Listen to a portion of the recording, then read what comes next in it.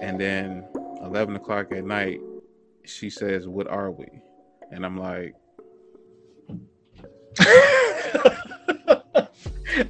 where did this come from? You know? And she was just like, "Oh, I was talking to my friends and she was saying this and she was saying that. And, I don't think I should be having sex before marriage." And I'm like, okay.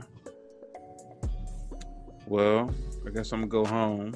And there are other families out there. There are other people who are going through the same thing. And it was like, I'm just at that point where it's like, look, it's the truth. Why, I'm not saying nobody's name. Okay, all right, my brother, my brother passed, but that entire episode was dedicated to him. The entire show was dedicated to him. But like, I'm not saying family member's name. I mean, the shoe fit, lace that motherfucker up.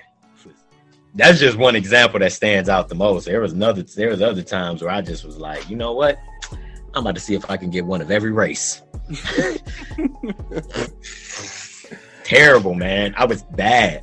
And it wasn't like I didn't want a relationship. I just wanted to see if I could pull them. Like I didn't got phone numbers without saying nothing. Like pull up in the mall, chick pull up. Hey, hold on.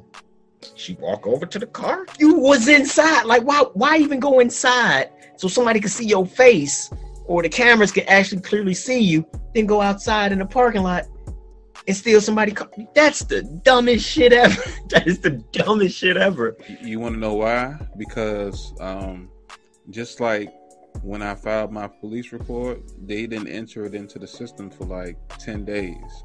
So they rely on people, or I don't say people, they rely on lazy police officers to do that, and that was the norm, and that still is the norm.